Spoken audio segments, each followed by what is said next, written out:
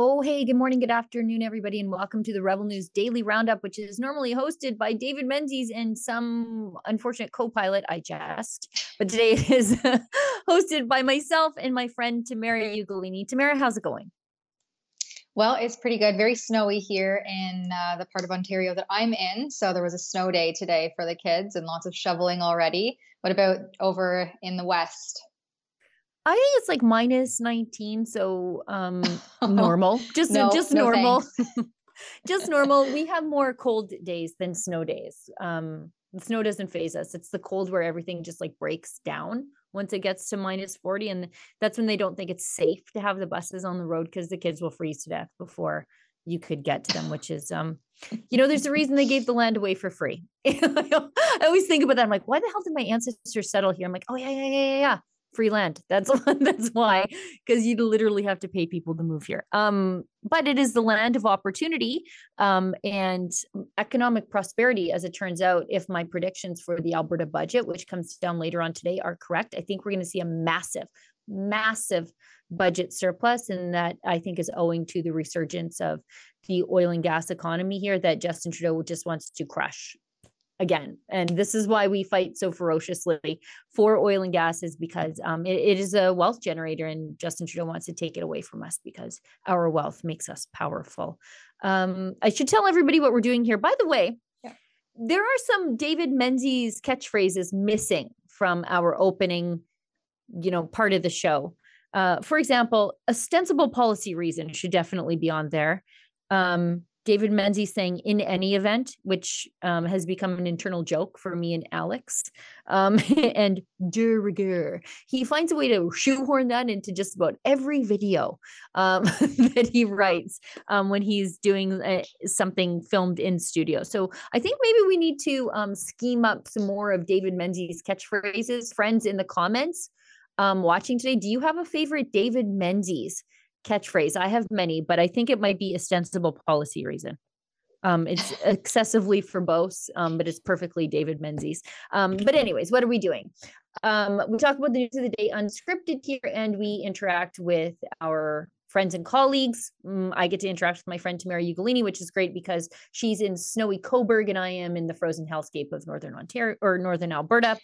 But also we get to interact with our supporters and frequent watchers, and they can interact with us by leaving something called a paid chat. We stream currently on YouTube, Rumble, Odyssey, Twitter, and Getter. I think that's right. But on Rumble and Odyssey, you can leave a paid chat, which allows you to support the work that we do here at Rebel News completely willingly. Out of the goodness of your heart, because you want to see us live on to fight another day. And we'll never take a penny from Justin Trudeau. So we rely on the support of our viewers at home, and we appreciate every little bit. So if you want to leave a paid chat, we'll do our best to read them. I think maybe as they come in, but we often leave them to the end of the show to incentivize you folks to stay around to the end. And I think that's it. Yeah, I think so. And I don't know, are we on Getter anymore? I think it's just the first four. I don't know. But oh my goodness, there's so much happening. We're still on Getter. Olivia tells me. Okay, great. Getter it is. I think I forget to mention Getter when I am on the live stream with David, but he is out in the field, so stay tuned for his always eye-popping journalism to come in the near future, because Menzies never ceases to surprise any of us. No matter how long I think you've known him, you're just never really sure what you're going to get next.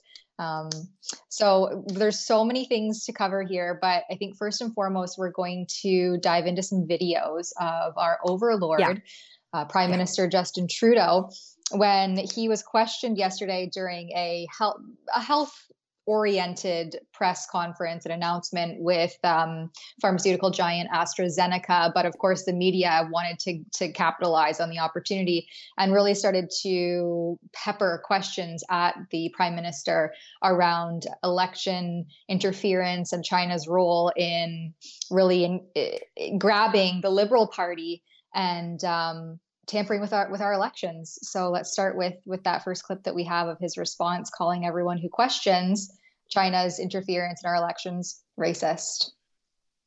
One of the things we've seen, unfortunately, over the past years is a rise in anti-Asian racism linked to the pandemic, and concerns being arisen around people's loyalties.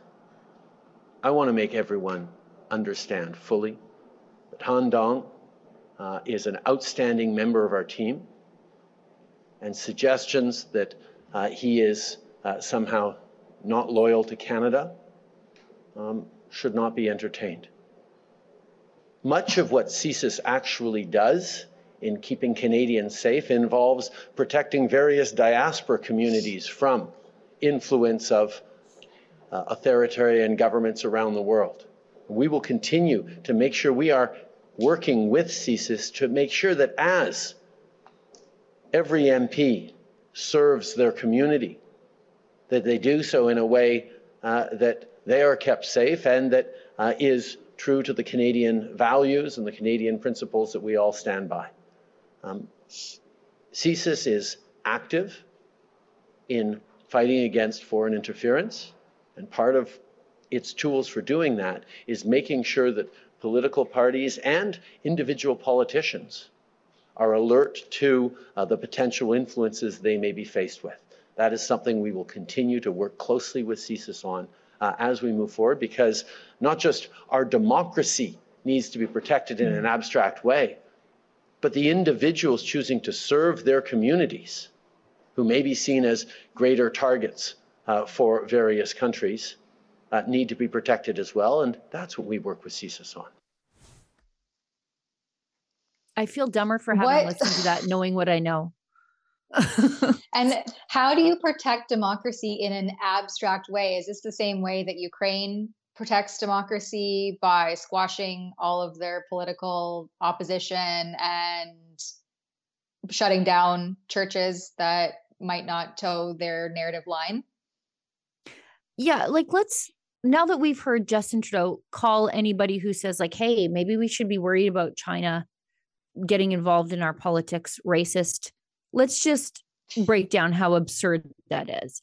So CSIS, leaks from CSIS I think they've pretty well confirmed that 11 MPs were elected because of Chinese influence. And again, if you question it, you're racist. Of course, the Liberals aren't going to, we know China is Justin Trudeau's favorite democracy or favorite dictatorship. Sorry, definitely not a democracy. But this is why calling it racist is absurd. Because the people being bullied by China are Chinese. So in BC alone, Kenny Chiu and Alice Wong, two ethnically Chinese Canadians, were the targets of this Chinese meddling campaign. They were the targets of it. Chinese people are being targeted by China as part of their election meddling. Kenny Chiu and longtime MP Alice Wong lost their seats. Parm Bains, I think, won Kenny Chiu's seat. And I forget who won Alice Wong's seat, but she was unseated because China targeted them. And if you're like, hey, China's targeting ethnically Chinese Canadians who are anti-communist and pro-Canada, how can you be labeled racist for expressing outcry about that? He says that part of CSIS's duties is to make sure the diaspora is not bullied by these sinister foreign regimes. That's exactly what's happening here. China is bullying Canadians in Canada, ethnically Chinese Canadians. And the influence went even further. Here's how Han Dong won his riding.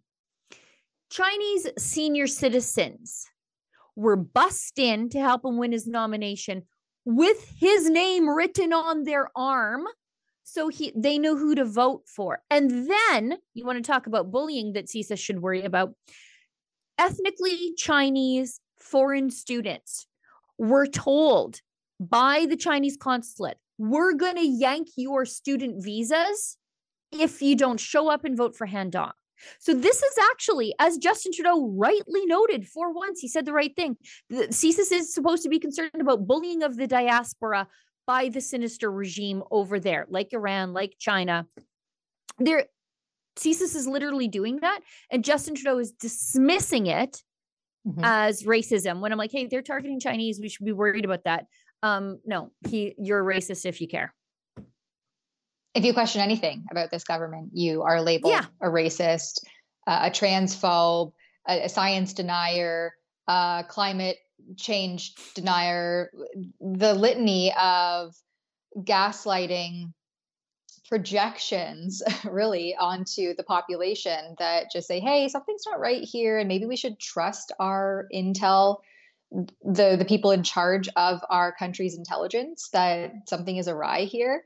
No, we can't have that, because that would question my authority, and in doing so, that makes you a racist. And I mean, are we even really surprised that the same government who told us, closing borders to China at the onset of the pandemic was racist? At this point, I'm not surprised that anyone who questions or goes against what Justin Trudeau says or the way that he acts in power is labeled that way, because we've seen time and time again, it's just like a fail-safe resort for them to come back to labeling people, putting them in this little box, and disregarding their views as probably also far-right conspiracy theories. Let's go to this next clip, I think, of Justin Trudeau, because I've got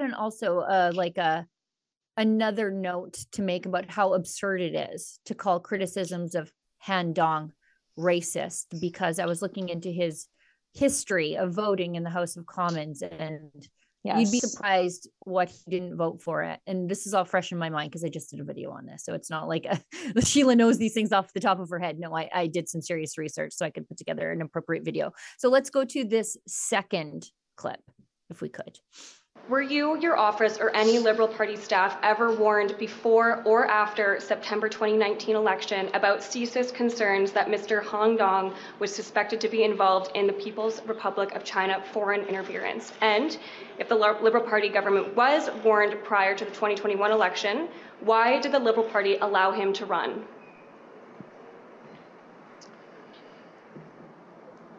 Let me start by being very, very clear. Always. There are 1.7 million Canadians who proudly trace their origins back to China.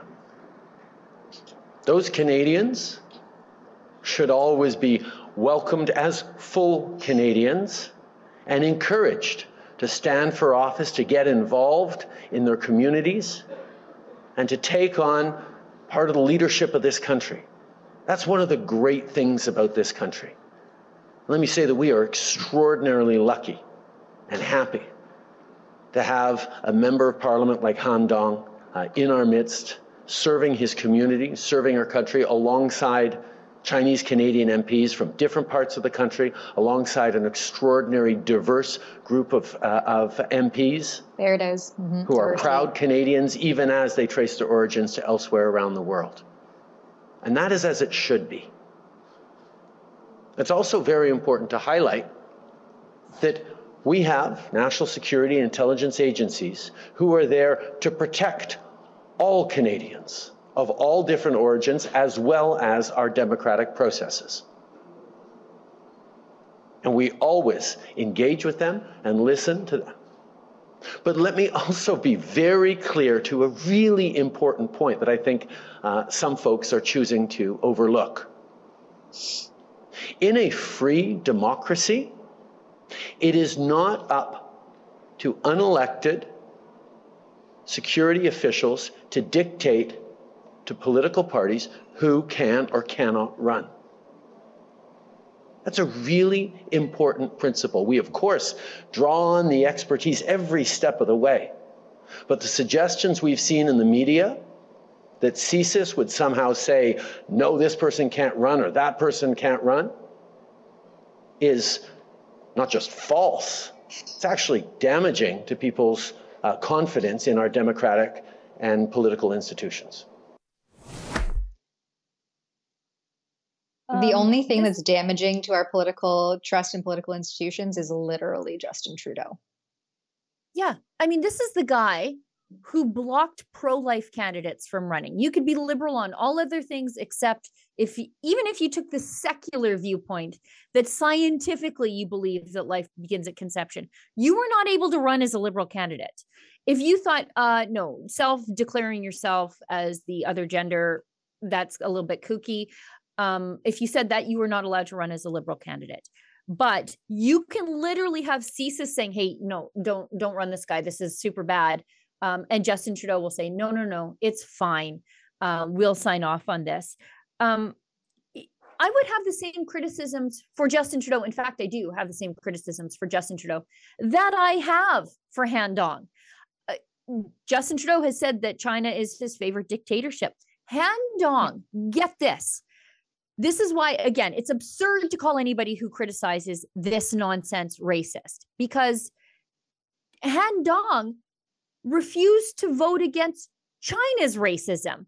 He snuck out of the House of Commons instead of voting in favor of a Liberal-sponsored motion to condemn Chinese genocide against Uyghurs and Turkic Muslims. So he snuck out so that he didn't have to vote with his own party on this, exhibiting loyalty to the Chinese state more so than to the Liberal Party of Canada. But according to Justin Trudeau, that's all fine and dandy as long as it wins, I guess, 11 ridings across the country. But Han Dong is the one that's okay with racism because he refused to vote against China's racism. And again, like, the gall of Justin Trudeau to think that he can get away with this stuff. But I guess he does, because he bought off the media. Mm-hmm. Well, and it goes to show as well, when the Freedom Convoy hit in Ottawa, just how it rallied so much support from law enforcement and the intelligence community. I mean, Trudeau was clearly stealing from the Xi Jinping playbook by imposing Chinese-style lockdowns, dictatorship reign over Canadians all throughout the pandemic pandemonium. And also with the electronic health passes known as the ArriveCan app, because he has probably been under the influence of China since he was elected Liberal leader in 2013. So are we surprised that Canadians are seeing now this tip of the iceberg is starting to unveil itself in terms of just how much interference the Chinese dictatorship has played in our country and the political system here? And we also lived through, look, let's talk about the hypocrisy here. We lived through a year of everybody freaking out about foreign meddling. And but they said it was Russian. And I was like, okay, well, I cared about foreign meddling a long time ago when foreign funded campaigns were coming from San Francisco to block oil and gas development, like as early as, I don't know, 2010. Mm-hmm. Where like there's literally billions of money coming in to influence our elections and our government policy. And so foreign meddling is a real thing when it's real. And so we lived through a year of the Liberals and the media, but I feel like I'm repeating myself there, telling us that there were Russians under the hood of every truck that was in Ottawa during the Freedom Convoy. It was a Russian-backed Kremlin operation, except there was never any evidence that it was anything other than a completely organic blue-collar uprising of people absolutely fed up with being told how to live their lives and having their constitutional rights stomped all over. But it was, according to the Liberals, and even now, they still talk about Russia, Russia, Russia, Russia, Russia. It's like the new Red Scare, except there's no there. And now we have evidence of real foreign meddling, real Red Scare. This is the real Red Scare, by the way. This is like communists influencing the government, which is what the Red Scare was like, 3/4 of a century ago. But they don't seem to care at all, because the Liberals, who won't shut up about protecting democracy, are willing to sell out our democracy to the Chinese as long as they win 11 seats. That's what they can be bought for. Yeah, I think that you pretty much nailed it on the head there, Sheila.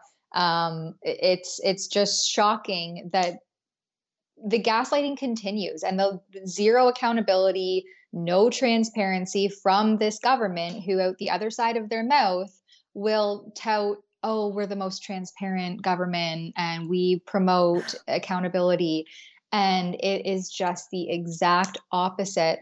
And I'm just glad to see this hitting the mainstream. And I was actually pretty shocked yesterday hearing, as I listened live to this health conference or press announcement, hearing just how much the media was pushing back on Trudeau. And I wished that would have been over the course of the last 5-8 years, similar. And so I don't know if my guess based on history is that he will get away with this and, I apologize and we're going to do better next time and let me be the most clear I've been, talks. But yeah, I'm just glad to see this is hitting the mainstream and that the mainstream media is pushing back on this and not just sort of cowering to the idea of, oh no, are we actually racist? And we better stop asking this line of questioning because that makes us racist. Yeah, it's kind of shocking. And I see that Han Dong did one of the things that Justin Trudeau does all the time. He investigated himself and found himself innocent. So surprise. Whoa. I'm like, oh, that's very typically liberal.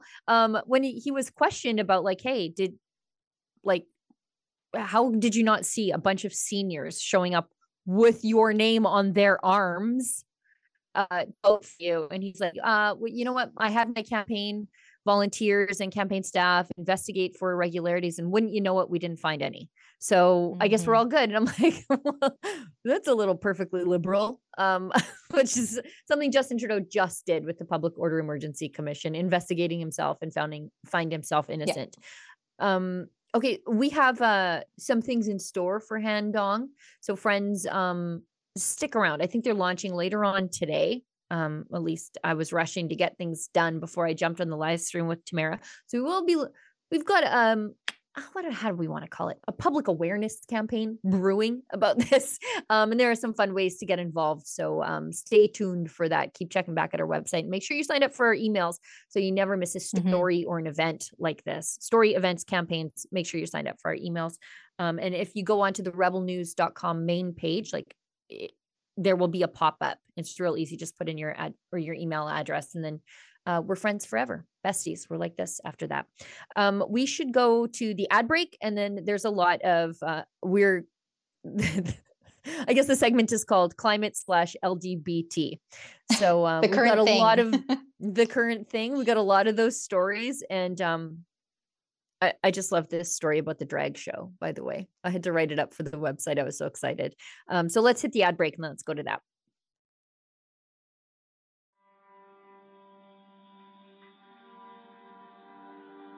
I am speaking to you at a moment of grave crisis, when violent and fanatical men are attempting to destroy the unity and the freedom of Canada. But after weeks of dangerous and unlawful activities, after weeks of people being harassed in their neighborhoods and small businesses forced to close, as democracy flourishes in Canada, we don't always agree, and that's okay. Because individual liberty is cherished in Canada.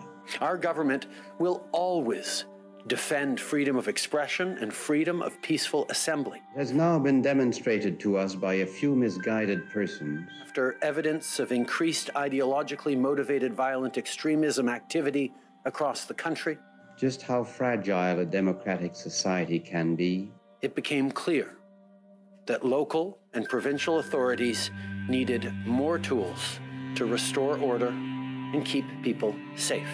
These are matters of the utmost gravity, and I want to tell you what the government is doing to deal with them. The federal government has invoked the Emergencies Act. The public's legitimate right to know why the government proclaimed an emergency and whether the actions it took were appropriate. It is our view that there was no justification whatsoever to invoke the Emergencies Act. It's so tough to watch. There's no reason for that. They were literally running the horses through the crowd. The police came straight to me and he targeted me and he took his gun of tear gas and he actually shot me directly in my legs. Was it worth invoking the Emergencies Act, ma'am, to trample on the rights and freedoms of Canadians? Why do you think excessive honking means that the government should strip citizens away from their rights? Our next and final witness is Prime Minister Justin Trudeau. Order à l'ordre.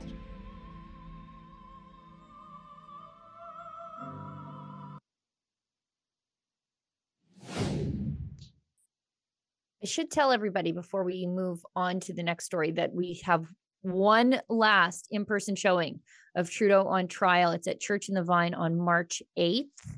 Great church, great people. They stood up to the Alberta government and paid a real price for it. $80,000 fine levied against them for shooing away the inspectors while they were preaching on the pulpit. Just absolutely insane. But they're great church. They care about free speech and the right to speak your mind and speak what's on your heart. And they have agreed to show Trudeau on Trial. It's the PG version, of course, because it's in a church. So what that means is it's family friendly to take the older kids. I think the younger kids would be kind of bored, but older kids, there's no swears. And we've made it an affordable price point. I think it's $12, $14 service fees, $14.11. So it's an affordable family evening out. And I think we have pop and chips. I'm not making popcorn this time. I made popcorn for 3 hours the last time we did one of these, and it's just too taxing because I have other things to do at these events. But yeah, so it's pop and a drink or refreshment and like a snack. And you can get tickets for that at TrudeauOnTrial.com. But don't sleep on it, because every single time we do these events, it sells out. And then like the last minute, day of or day before, people are like, oh, I need tickets. Sheila, can you help me get tickets? I can't break the fire code. So please get your tickets now. Yeah, there are certain rules meant to be broken, but that particular one is I not. don't want anybody burning alive. That's like a real safety thing. So getting into this climate nonsense and I think it's 2SLGBTQ, there's 2 more letters and then it's a plus topic. I can't even keep track anymore. Actually, I just received an email from our school board and they had it all written out. And I thought, where did these 2 extra letters, when and where did they come from? But anyway, we have a video here of climate alarmist David Suzuki speaking at a rally in British Columbia about the old growth harvesting, the logging industry. And it's funny because the clip is captured by, I think this is like a 15-year-old kid, and he points out in there what Suzuki is saying and directly contrasts it with a certain flag that was present at the event. So maybe before we chat about that, let's show you this clip of David Suzuki being radical. The thrust now. You go down to the corners in Vancouver now. There are signs. Recall EB. Have you seen that? This is it's a legacy of the truckers, the anti-vax movement, all of this stuff. Oh, yeah. And when you confront them, it's about freedom. Freedom without responsibility is not freedom. That's anarchy.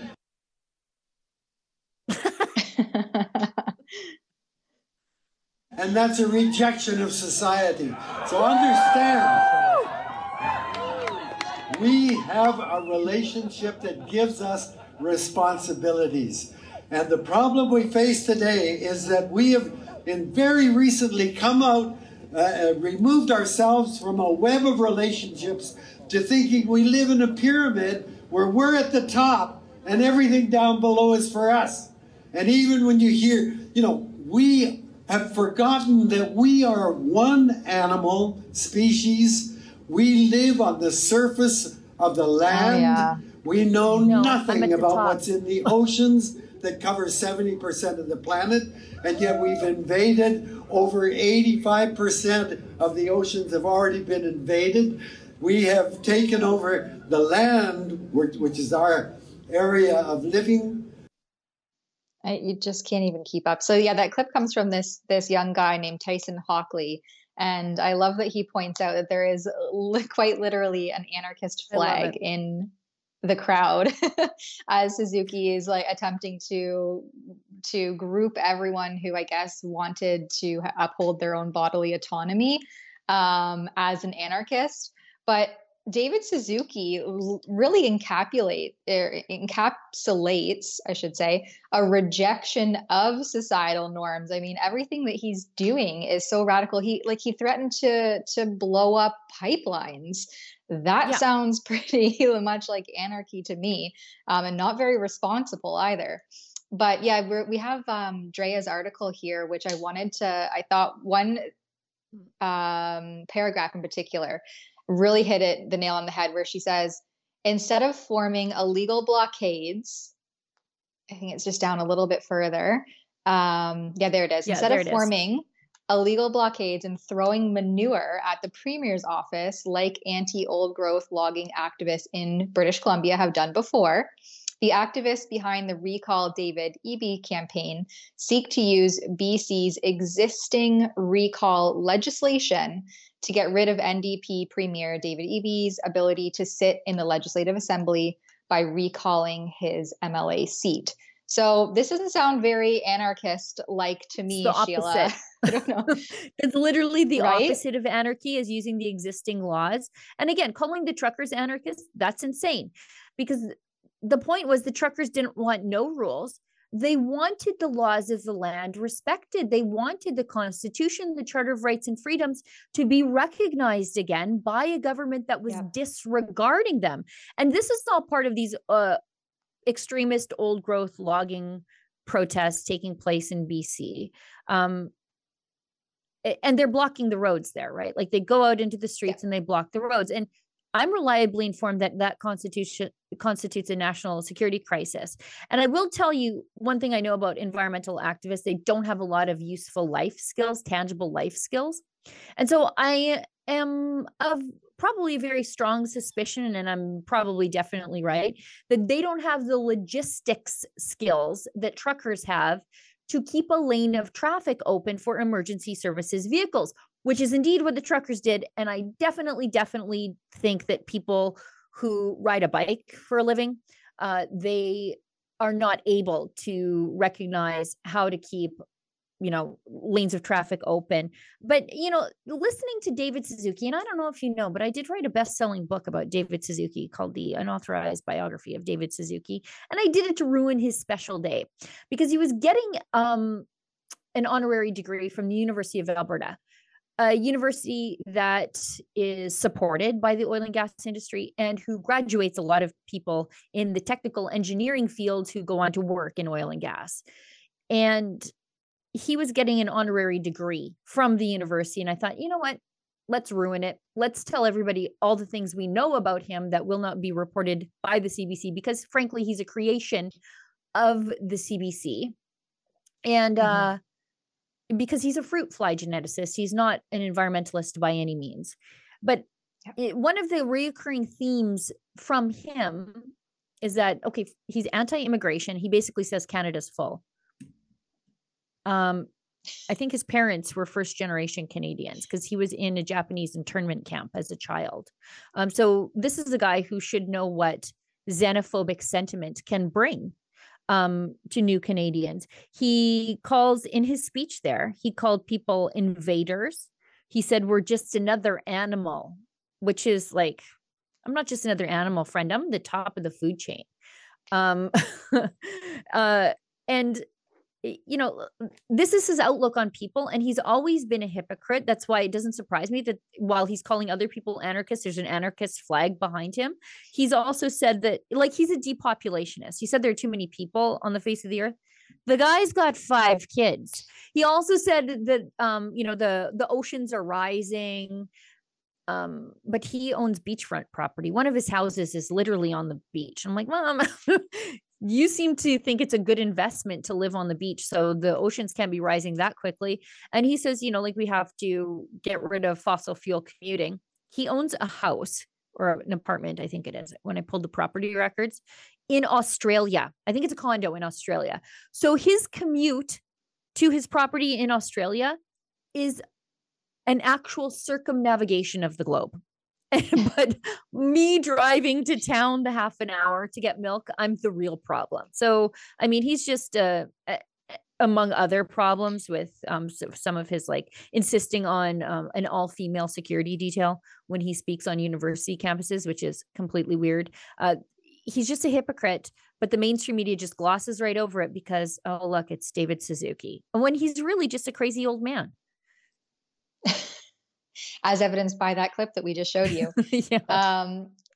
speaking of crazy old man, and maybe he's not an old man necessarily, but the next article that we have to share with you is an NDP member of parliament who basically equates anyone who supports the oil and gas industry as a white supremacist. And so, Sheila, I think you'll probably have more to say on this particular topic, given that you are the oil child of Alberta. Yeah, and a bit of an expert on the NDP. Just a little bit. Yeah, so Matthew Green. So go ahead. No, I was just going to say NDP MP Matthew Green. So Hamilton Centre. Hamilton remains one of the crazier places in the country for some reason. Like they just are, it's crazy there. And I think, thank God, hometown of Efron, our head of video, it spawned Efron, but not a lot of other good things. Also, Fraser McBurney, fight the fines recidivist. Yes. He's never going to run out of things to protest in Hamilton because it's a crazy, crazy place. But anyways, NDP MP Matthew Green, Hamilton Centre, claimed that conventional oil and gas supporters espouse white supremacy. He called it anti-Indigenous, that targets Indigenous communities, that targets environmental justice activists, said Green in a video on social media. And it's real for me. How? He's in Hamilton. What does he know about any of this? Dale Swampy. So Dale Swampy he used to run the National Coalition of Chiefs, told the Canadian Energy Centre. So the Canadian Energy Centre is a Crown entity here in Alberta. That any belief of broad Indigenous opposition to energy projects is not a reality. To say that we're against development is ludicrous. We're in favor of prosperity, said Swampy. People think we're all on welfare and against every piece of development that comes our way. It's frustrating. We know that the majority of chiefs are in favor of participating in major oil projects. This Dale Swampy is absolutely right. In fact, on some reserves in the north, in and around Fort McMurray, their unemployment rate is lower than the white communities around them because of their partnerships with oil and gas. The Mikisew Cree own I think they're approaching $1 billion in like an oil and gas company. It's a Mikisew group of companies. Every major oil and gas project in the north of Alberta, if it goes anywhere even close to an Indigenous community, there's a partnership, often right of first refusal for jobs. If there is an industry in this country that I would describe as Indigenous, it would be oil and gas and mining. And we know that the numbers stack up. They employ, by a share of the population, a much greater share of the population of Indigenous people are employed in oil and gas and mining. Why? Because those projects are in their communities. So get to stay on their traditional land, practice their traditional culture, and get out of generational poverty. It's a win-win-win. And some white liberal from Hamilton who's gone nowhere near an oil and gas project, let alone set foot anywhere near Fort McMurray, is saying that this is anti-Indigenous and it's real for him. His policies would seek to employ thousands of Indigenous people living and working in their communities on their traditional lands, stewarding the land for future generations. And I think one of the most vocal activists, proponents of oil and gas development is my friend, Robbie Picard. He is Métis, and he is the biggest booster for Fort McMurray, but also for families like mine that you will find in this country. And he does it largely for free because he cares about getting his people out of poverty. Mm-hmm. And that's exactly the story that you will never see in the mainstream media. They want to find the most radical, fringiest groups that are acting like actual anarchists, as promoted by David Suzuki, the likes of David Suzuki. And that's who they'll feature. And they'll never feature how this industry has alleviated poverty and allowed the flourishing of economic growth in any of these communities, but rather just espouse these radical ideas of these far left radical ideologues like NDP MP Matthew Green and the likes of David Suzuki. So speaking of the climate alarmism topics, we have an ice drag show, I guess, figure skaters, and their plans unfortunately had to be canceled because, well, the ice was melting.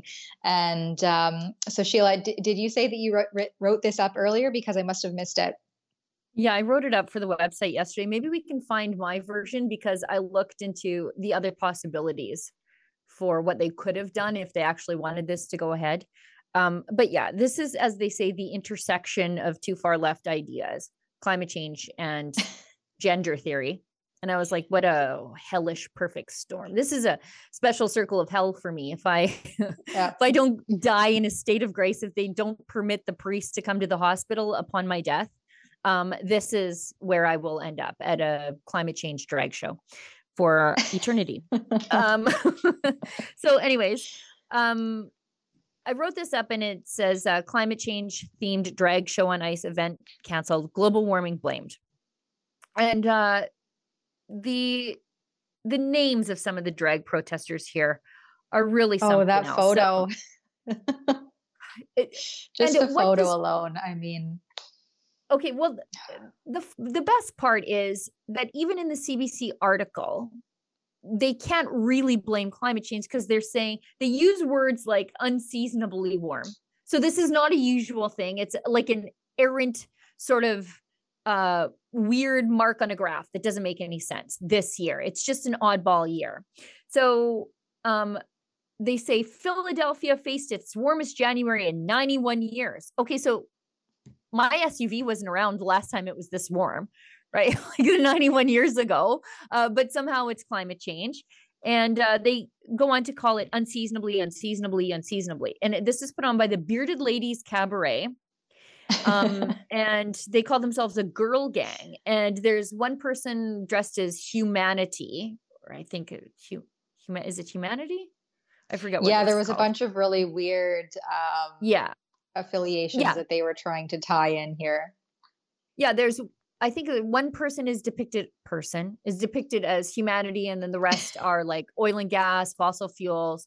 And this person skates around, and then oil and gas come and like take all their clothes off, basically like stripping them of their humanity until this person is mostly naked at this, like, I don't know, climate change stars on ice meets drag queens.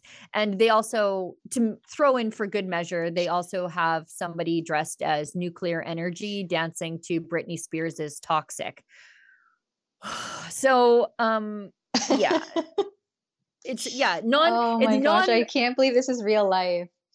Yeah, non-binary parental guardian nature dances to an Ariana Grande number, and then skates out to warn the audience that paying for carbon is a placebo for actually reducing their reliance on fossil fuels. Now, I point out that this is put on by Philadelphia Climate Works and a bunch of other garbage.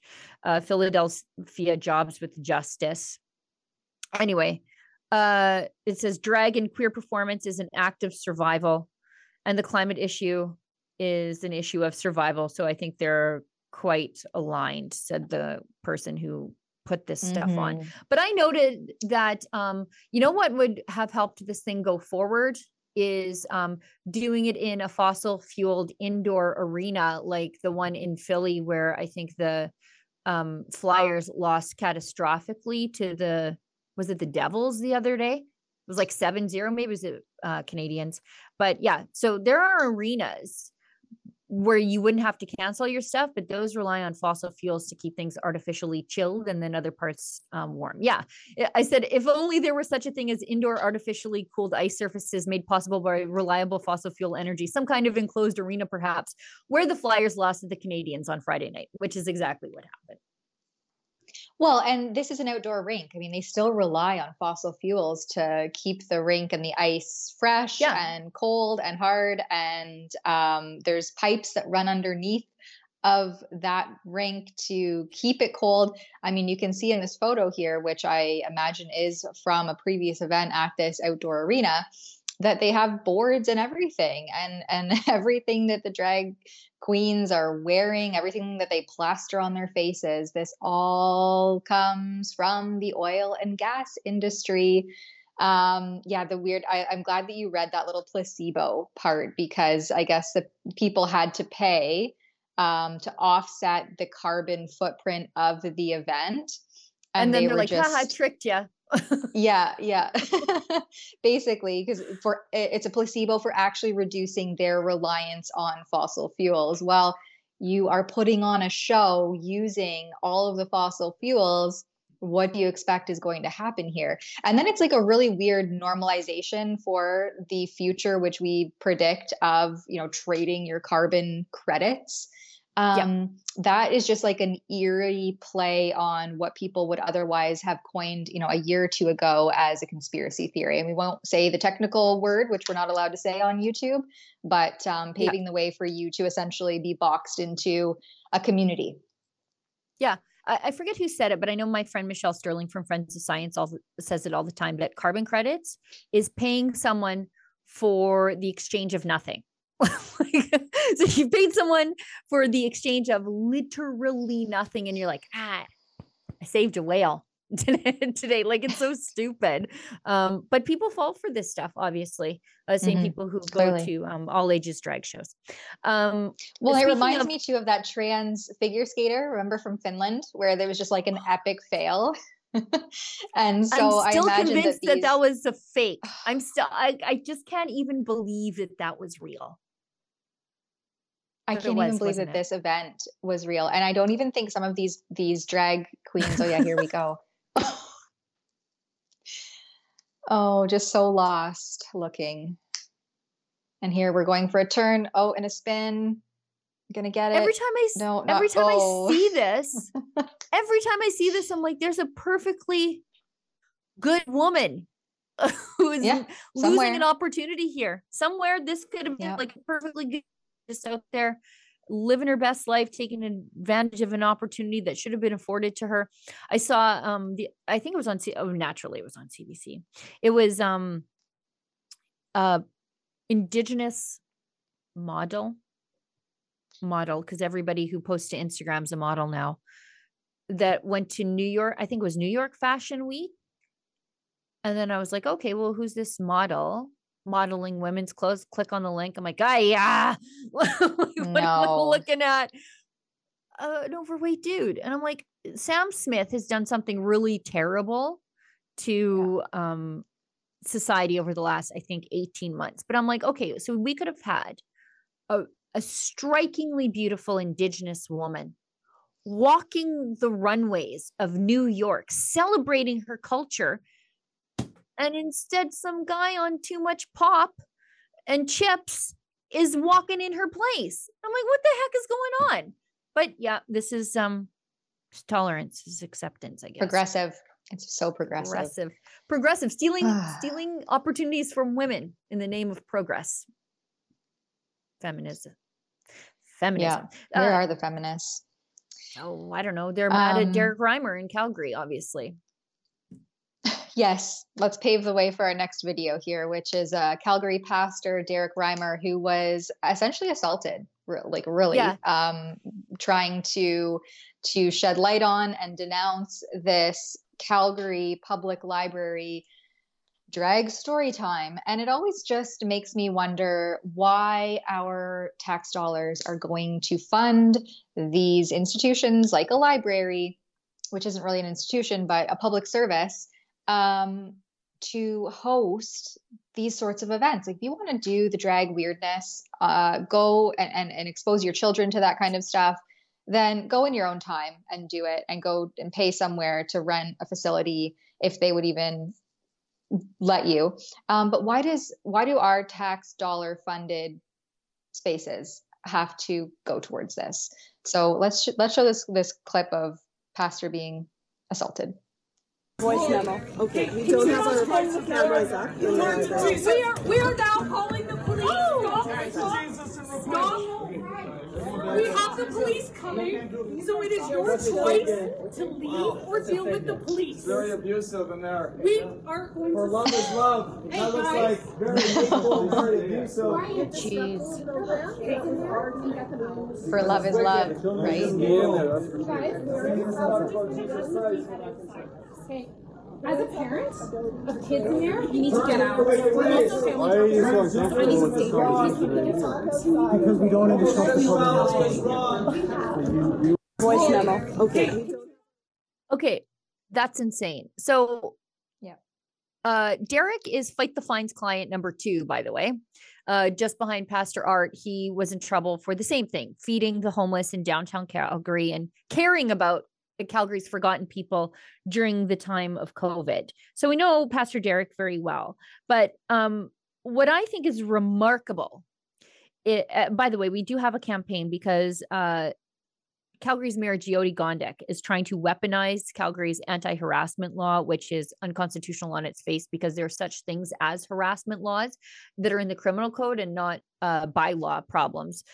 She wants to weaponize it to shut up anti-drag protesters who are, like Pastor Derek, outraged at government facilities and little kids being exposed to these in government-funded facilities. I don't think little kids should be exposed to drag at all. I think it's an adult burlesque thing.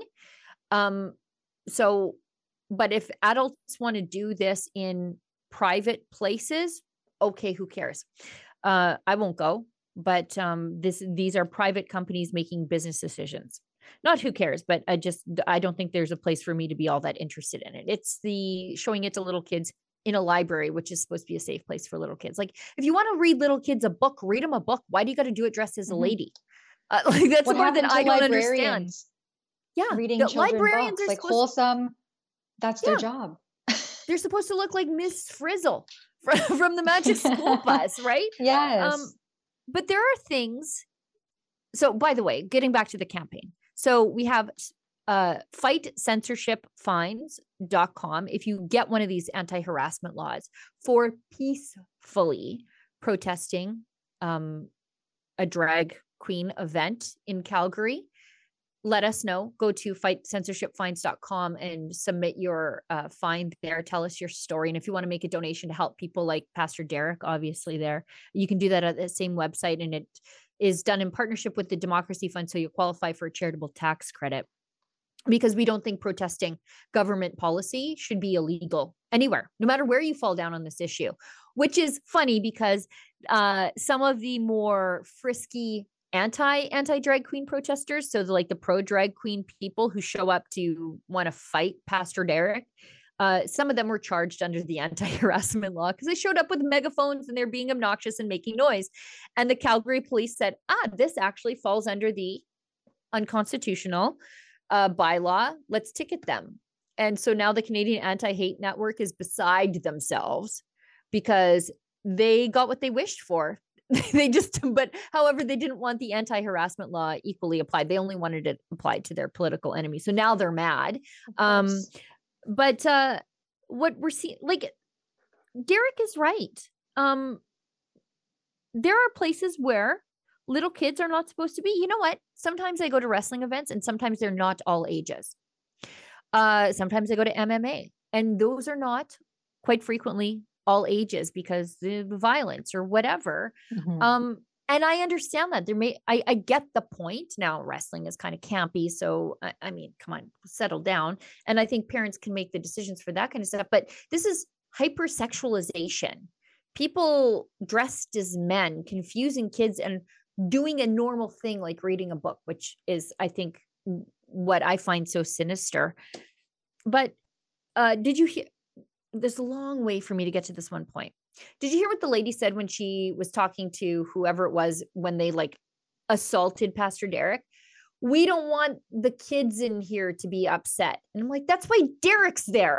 Derek is also there for the same reason. They're like, we don't want the kids to be exposed to his hate and his violence. And I'm like, you guys just shoved him around, beat him up in front of a bunch of kids. You guys are really concerned about the kids? Give me a break. Well, and actions speak louder than words. And so naturally, these children, as you already mentioned, are going to be so confused because on one hand, they hear all this fluffy, flowery language being espoused. And on the other side, they see the actions are directly conflicting with what is being said to them. So, I mean, the assault on your ability to rationalize and make logical sense of these situations from a young child is just astronomically awry in this whole situation of drag story time, and further compounded by the way that they are acting in videos like this and in other videos that we've seen, like that series that Drea put out with the protesters outside, and they call for Antifa and the intimidation tactics. It's really, really gross to see, and especially seeing it all be reinforced by bureaucrats and politicians. And then, of course, the mainstream media, who turns a blatant blind eye to the aggression and the violence and the intimidation, while trying to hold up and prop up this narrative of love is love and inclusivity and tolerance. And again, it's the same hypocrisy that you see over and over again in the government and in the world and in the policies that are just on different realms of hypocrisy. But it's all hypocritical, and you can point out the holes all day long. But until the masses start to see it, and until the mainstream media starts to take their job of doing actual journalism seriously, unfortunately, people have to rely on places like us to get those reports and get that other side and see the full scope of what's going on in the world, because there are rose-colored glasses being put on everything. So I'm hoping that you see us here for what we really are. And we have taken so much time. We have one other topic in the title that we should just get to, which is apparently that these pharmaceutical lobby partnerships are going to reduce our carbon footprints. I guess keeping people out of hospitals. The hospitals contribute to a certain percentage of carbon emissions.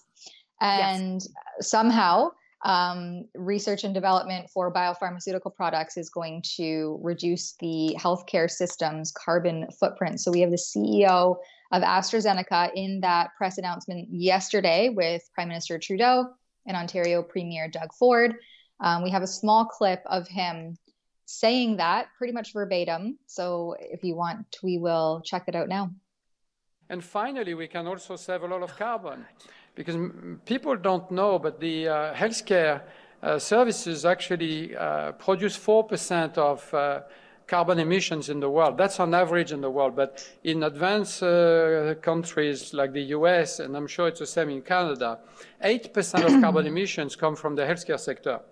And it's mostly in hospitals. So going to a hospital is bad for you, bad for your health, but you cost money, and also you generate a lot of carbon. So if we can keep people out of the hospital and cure them quickly, we will really affect people, but also countries and societies in a big way. And finally... Yeah, it's, again, the hypocrisy, right? You have a pharmaceutical giant, the CEO of a pharmaceutical company, saying that if we can cure people, well, the cures aren't financially reliable for a pharmaceutical company. They're not vested in the interests of creating cures. They don't want to cure anybody.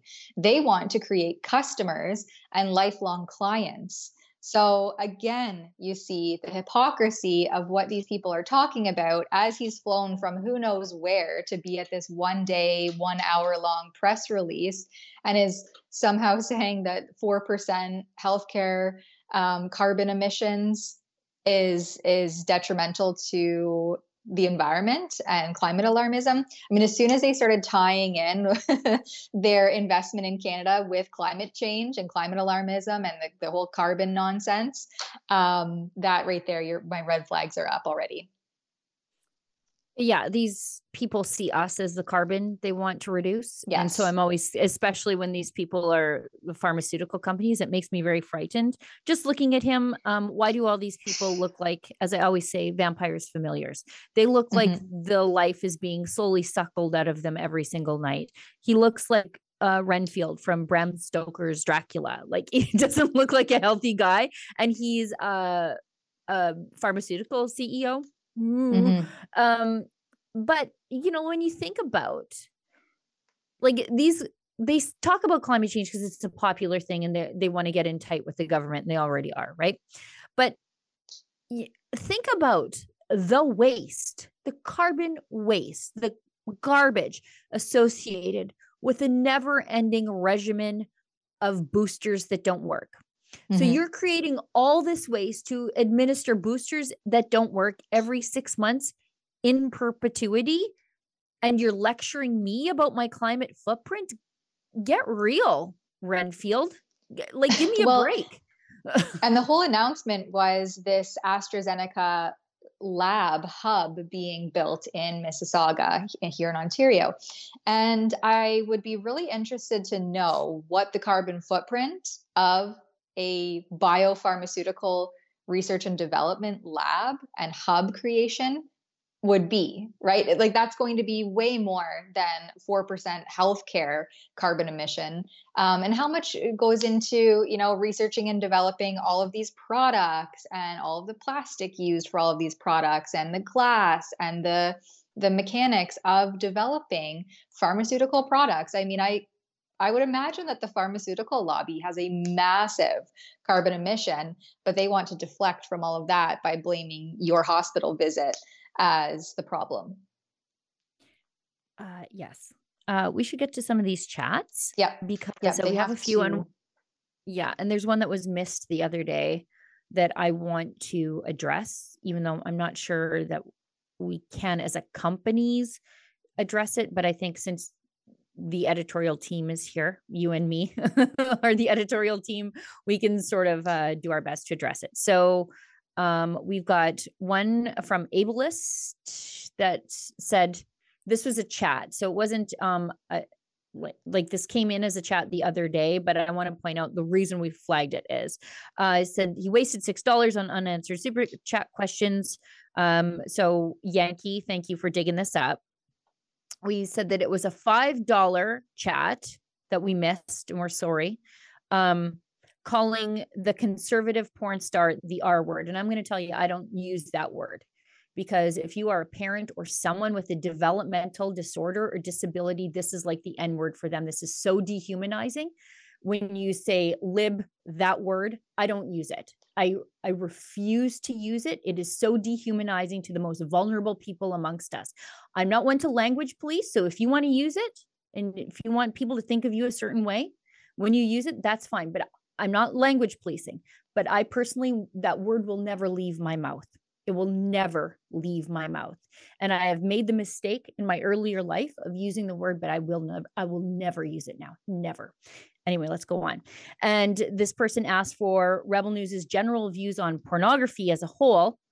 And this person stated that they wanted aggressive regulation of the live action porn industry. Now, I don't think as Rebel News we have a general stance on pornography, but I think that generally speaking, and if you want my viewpoint, and I think my viewpoint is probably something similar to the company as a whole, I think pornography, even when it is willingly entered into by both parties, the consumer and the person involved behind this, like the I guess the actor, if we can call it acting, I think that no matter how you slice it, even if everybody's consenting, it is absolute exploitation. It is selling the human body. It is cheapening the human body. And if you're someone like me who thinks that sex is a sacred covenant, it's revolting.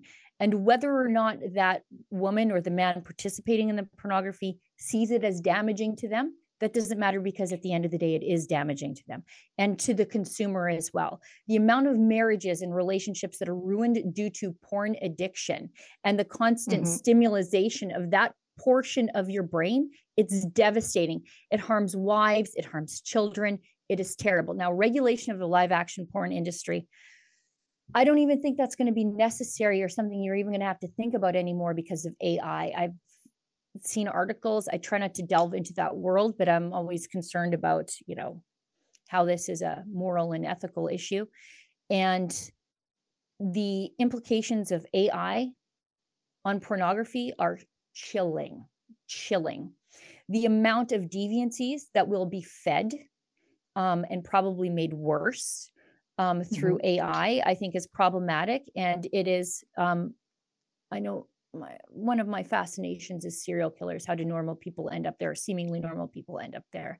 And there is a constant progression. And I think that AI pornography will lead to not fewer sex crimes and murders, but probably more, because AI can only address certain things as it rewires your brain until you need to step it up and accelerate it. That's how Paul Bernardo went from being the Scarborough rapist to Paul Bernardo serial killer, is because that rewiring of your brain requires constant stimulation and stepping it up all the time. And I think AI is going to feed into that and make the cycle happen a lot quicker. Especially with the worst of things where you cannot find an actor to participate in it. So I think that's where I'm at pornography. I think it is dehumanization, demeaning, and frankly, evil. Yeah, I don't have too much more to add there, because I completely agree, other than noting that it contributes really to gross hypersexualization of people, and sadly primarily men, and further contributes to these deviances. And it's a waste of your sexual energy. If you are in a partnership, if you're in a marriage, I wholeheartedly believe that your partner should receive all of your energy, whether that be sexual or otherwise, and wasting it away on really grotesque scenes and situations that are not wholesome and in a lot of instances loving is inappropriate, in my opinion. So that is something that I very highly denounce and do not want to partake in, or have anyone in my family partake in. And it's really sad to see young men being so really indoctrinated by that sector, because it's not real life, and it shouldn't be. And the unreasonable expectation placed on their female partners after, being expected to live up to the things that they've seen on the other end of a screen. I think it is destructive to the female psyche also. And I think in my younger years, I took a more libertarian approach to this. I thought, you know what, there's two consenting adults, the consumer, the people on screen. What's the role in it for me? If I don't consume it and I have my own religious viewpoint, okay, whatever. But now, when you look at the damage that it does to people, my libertarian tendencies with regard to that are completely evaporated. And there's a lot of outright pedophilic tendencies happening in what you would easily access on the internet there. And that is disgusting and contributes to that normalization, and also further victimizes young women and teens who may be being trafficked. And so there is a whole, we could probably go on and on. So there's a whole bunch of issues here with pornography. And in my personal opinion, very much is in alignment with what Sheila has said and what I've already said thus far. But let's move on here, because we have our favorite rebel, Fraser McBurney. He gives $5. Thank you, Fraser. You can tell he's lying because he is blushing. Yeah, so I assume that was in response to Trudeau and the sad short clips that we had to show of him. Sorry for that, everyone. Yeah. And Mark gives $5. China is a nation, not a race. Canada is not a race, it's a nation. Jamaica is a nation, not a race. I am sick of JT, Justin Trudeau, saying country is a race. Yeah, maybe Justin Trudeau is the real racist here. Blackface. Oh, gosh. Yeah, case in point. The $5 again from Fraser. Thank you. The Charter of Rights and Freedoms is a proclamation issued in the UK Parliament. The Canadian Bill of Rights was passed in the Canadian Parliament and is law in Canada. I'm not sure how accurate that is, but yeah. there's one's provincial legislation, one's federal, and so one supersedes the other. And in the absence of having more time to get into the nitty-gritty, which I think I've actually done in a video with a lawyer, I can't remember his name, but anyway, you could dig up my video from several months ago, and we just specifically discussed the Bill of Rights and why it wasn't necessarily an appropriate piece of legislation to cling to in this context, in the context of business closures and things like this. So anyway, with that, we're 10 minutes out, and I think the studio's tied up in next segment, so we have to get off the live stream. Yes. Closing remarks from you, Sheila? No, just thanks so much, Tamara, for helping me through this, and thank you for sharing my viewpoint on pornography, since we are the editorial team. I do not feel alone. And thanks to everybody who chipped in to donate a little bit to have their voices heard here on Rebel News. Sorry we missed that chat from the other day. We are not perfect, but we achieve to be better every single day. Thanks to everybody who watches and shares. Thanks to everybody behind the board. And as David Menzies always says, stay sane. My name is Ben Bankus, he, him, hold that. As Prime Minister of Toronto, I will do everything in my power to make sure that the trans community feels safe here at Union Station, where one trans person was assaulted 9 years ago. So we are going to be making all crime illegal. To implement this, we will be defunding the police and starting a new service called the Please Stop Doing Bad Stuff Brigade. This will also solve our new migrant crisis. Vote Ben Bankus. All the other candidates are racist.